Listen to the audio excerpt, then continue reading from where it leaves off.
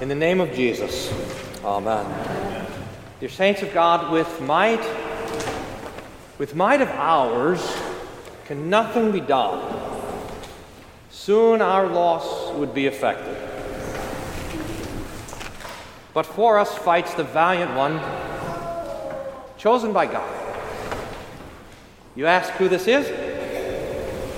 Jesus, who fights for you, to keep you and to bless you and to give you all that you need. Jesus Christ it is, Lord of hosts, the valiant one. If we can receive the storms of this last week as Christians by the Holy Spirit, that is, as a gift from God to benefit us, then we will receive them this way. We will receive them as a reminder of our own humility, of our own creatureliness, of our own smallness. We'll remember that while there's a lot of powerful buttons in Washington, D.C. that can blow things up or do whatever, there's no button to turn off the weather. There's apparently no button even in Austin to turn on the power. As much as we think we have achieved this technological greatness and might, the Lord reminds us that no, we are never without need of His help, His deliverance. By might of ours cannot be done. So we stand even before nature humbled, but more before God humbled, knowing that we need a helper and delighting that He is here to help. Now this is the great import of this text of Jesus being tempted in the wilderness. But it just, I can't pass by the Old Testament or the Epistle without just saying a couple of words about them. Genesis 22 is our Old Testament reading, the account of Abraham sent to sacrifice Isaac on Mount Zion, Mount Moriah, the place where the temple would be built and the sacrifices would be offered in the days of Jerusalem. And they go, you can just imagine the stunningness of it. They're getting ready to go up the hill after going 3 days' journey, and there the wood is on the back of Isaac, and he says, Father, here's the fire, and here's the wood. Where's the sacrifice? And he says, the Lord will provide Himself the sacrifice. And Abraham goes to offer Isaac. Now, I think there's something that's easy to miss about this text, because we often see the sacrifice commanded of Abraham to offer Isaac on the altar as a test of Abraham's obedience or a test of Abraham's love. But if we read the text that way, we're missing it. It is a test of Abraham's faith. Faith, remember, which believes the promise. Isaac was the child of promise. Isaac was the one that the Lord said, through him you will have as many children as the stars of the sky and the sand of the sea. Through him, the promised seed the promise given to Eve in the garden, that your seed would crush the head of the devil. Through Isaac, that promise will be fulfilled. In other words, the Lord had said to Abram, and now Abraham, that through Isaac you'll have generations, you'll be a blessing to the nation, the Messiah will come, and Isaac didn't have any children. Not yet. So Abraham knew that God, who hadn't kept His promise, yet would keep His promise, and so he was not afraid to sacrifice Isaac, because he knew that if he did, God would give him back to him from the dead. That's what Hebrews tells us, and that's why. Abraham sacrificed Isaac knowing that God would raise Isaac, and Hebrews tells us in a way He did. Why? Because on Isaac the promise rested. The promise of the Messiah. The promise of blessings to the Gentiles. And so Abram goes and is able to lift the knife to kill his son Isaac, knowing that Isaac would not stay dead. That's the test there, and that's the test that Abram passes. And the Lord does provide a ram caught in the thicket. But we can't miss the picture of Jesus crowned in thorns there. The ram in the thicket that takes the place of Isaac. the sacrifice in his place. In James, we heard a beautiful text explain the anatomy of temptation. It's your homework to go and read through James chapter 1 again, and especially this verse 14 and 15. When each person is tempted, he's lured and enticed by his own desire, and then desire, when it's conceived, gives birth to sin, and when sin grows up, it's death. So that every sin starts in the 9th and 10th commandments, covetousness, and winds its way through all the other commandments until finally it ends in breaking the first commandment, idolatry and spiritual death. Sin starts in us. Now we need to think about that a little bit because the temptation of Jesus is different. The temptation of Jesus is outside only. The temptation of Jesus is from the world and the devil, not from his sinful flesh. He didn't possess a sinful flesh. But nonetheless, the temptation comes to Jesus as equally fierce. And that's where we turn our attention now. Mark chapter 1.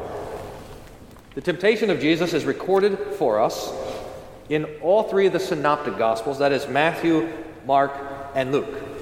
But we notice when we turn to this account in Mark that it's a lot shorter than the others. For whatever reason, St. Mark has decided that we don't need the accounts of the three different temptations that we're used to hearing about. The temptation to turn the stones into bread. After Jesus had not eaten for 40 days and, the text tells us, was hungry. Or the temptation to throw himself off of the pinnacle of the temple in accord to Psalm 91, the psalm we just sang, that he will give his angels to guard you in all of your ways. And you won't dash your foot against a stone. The devil misquotes the text and tries to tempt Jesus to test God. He refuses. Shall not put the Lord your God to the test. Or the temptation to bow down and worship the devil. That is the temptation to avoid the suffering of the cross, just to get it all over with. The devil says, I'll give you everything you want, all the nations, if you only will bow down and worship me. But Jesus refuses also. You shall worship the Lord and him only. He refuses in all of these places.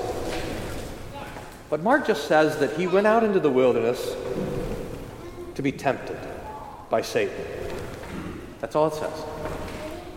In fact, Mark adds a couple of things. It's easy for us to miss this when we compare it with Luke and with Matthew. It says in chapter 1, verse 12, the Spirit immediately drove him out into the wilderness.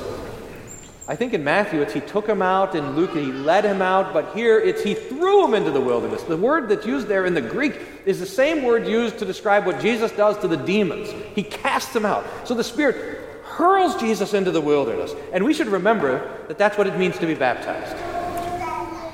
When we're baptized, we are marked by the Lord on our foreheads and on our chests as those redeemed by Christ the crucified. And when we are marked by the Lord, we are marked for the devil's attack.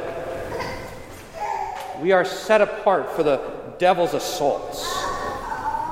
The Christian life is a wilderness life.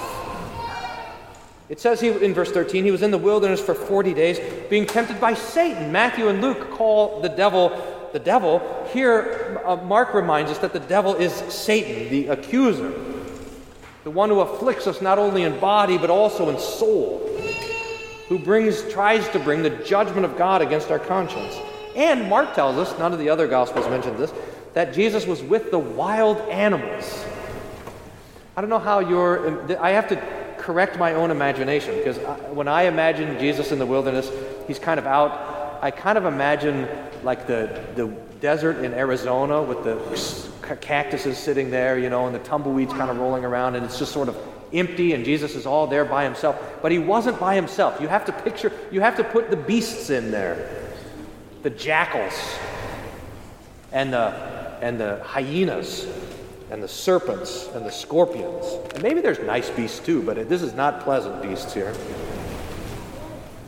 It's the undoing of the Garden of Eden. Remember how Adam and Eve were surrounded by all the animals, and he had given them, and Adam was there to give them all of the names. Now Jesus is in the wilderness, surrounded by the beasts, and he is there, make no mistake, to stand where Adam and Eve fell. I think that this temptation of Jesus is preached a lot of times as advice. And it should be advice for us. I don't want to take it away from this. But normally you hear a sermon something like this, like, the devil came to tempt Jesus, and look, Jesus withstood the devil, and he stood against the temptations by using the Word of God, and we should do the same. And that's right. we should do the same. And we have the same Word of God that Jesus uses. Jesus resists the devil not with his divine power, but with the power of the Word of God, with the preaching of Moses. 3 times he quotes from Deuteronomy. And that's right, but that's not the only thing that's happening. Mark wants this to be clear to us, that Jesus is restoring paradise, lost in the fall, brought back now in the wilderness. That Jesus is standing where no one else stood before. And he's doing that for us. Imagine, or maybe not imagine, maybe just remember how good the devil is at tempting people to sin.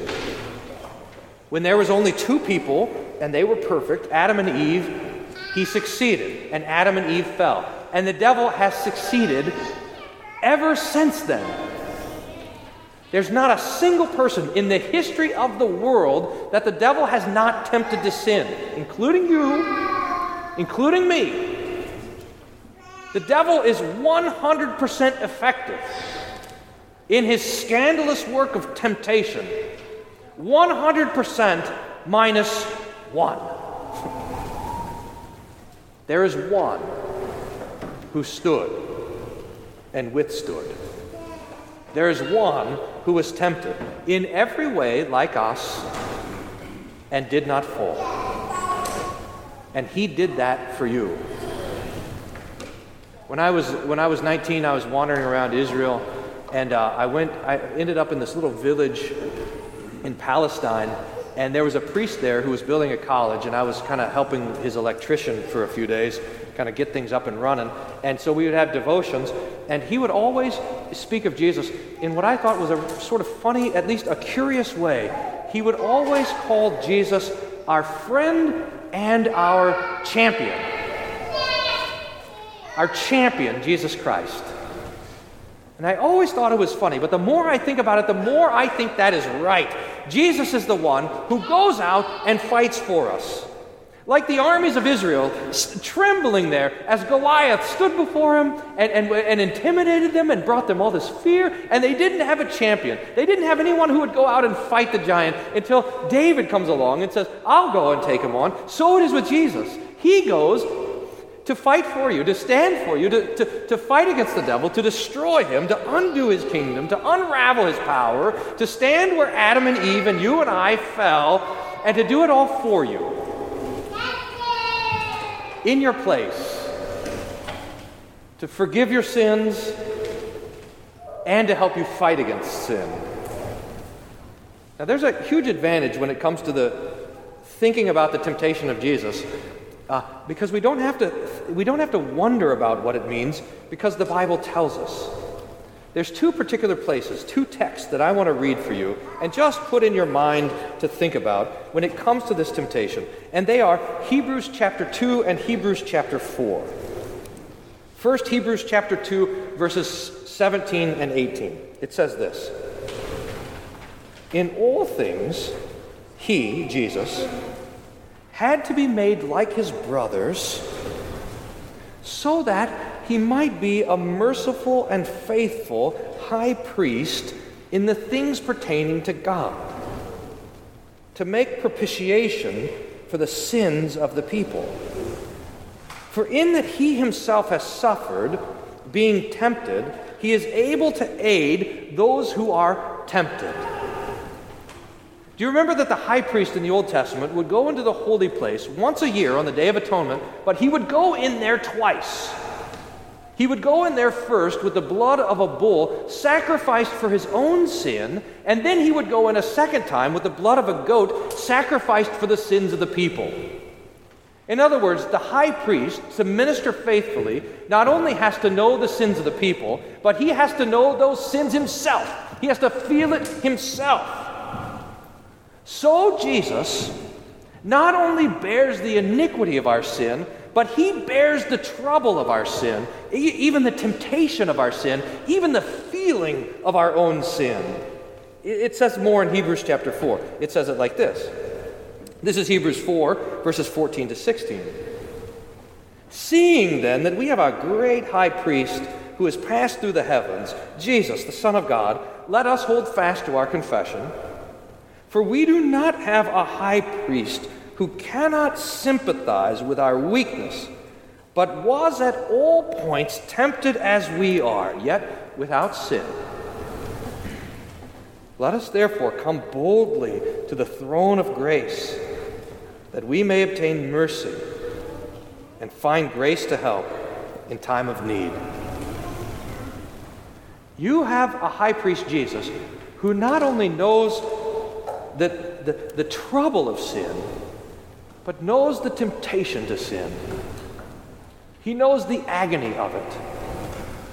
He knows the struggle that you're going through, the desire to do what's wrong. Now, we have to remember that Jesus always was tempted from the outside, not from the inside, and that he never fell to temptation. He resisted it all the way through. But how much worse is that suffering then that he endured for you? So that Jesus is your high priest who takes away your sin, but who is able to sympathize with you, who is able to understand. When you go and pray and carry before the Lord all of your struggles and all of your difficulties and all of your temptations, and you carry them before the Lord, he says to you, I understand what you're going through. I know what you're talking about. It's true. We do not have a high priest who cannot sympathize with us, but a high priest who can. A high priest who knows the struggle. Now, this is such great comfort for us. It's such great comfort for me. Because when we see the law of sin working in our own flesh, when we see our own weakness, when we see our own miserable, dying, sinful, greedy, lusty, angry, bitter, idolatrous flesh flaring up, and we see it, and we hate it, and we despise it, we come to Jesus and we think, he must hate us for it too. He must be disgusted with us. He must hold his nose at our sinful flesh. He does not. He does not hate you. He hates it with you. He hates your sin alongside of you. And he's helping you all the way. Helping you, bringing you through this life, at last to death, when he will deliver you from sin. Deliver you from temptation. Deliver you from weakness. Deliver you from death. Deliver you from all of it. He does not despise you. He's not ashamed of you. He loves you. And he's with you. This is the comfort of the temptation of Jesus. That he was there for us. Make no mistake. Restoring the kingdom of God. He was there for you, forgiving sin. And that he's here with you now. He has compassion. He has affection for you. He smiles at you, even in the midst of all of the temptation. He smiles at you and he says, we're going to get through it all. I'm by your side. With might of ours cannot be done. Soon we're the loss affected. But for you fights the valiant one. God himself elected. You wonder who it is? Jesus Christ, it is. Lord of hosts, who holds the field forever. And he continues to hold the field for you. May God grant that in the midst of this troubled life, we have this comfort. That Jesus, who is not angry at us, stands with us, holds us, protects us, and keeps us. May God grant us his faith through Christ our Lord. Amen. The peace of God, which passes all understanding, guard your hearts and minds through Jesus Christ our Lord. Amen.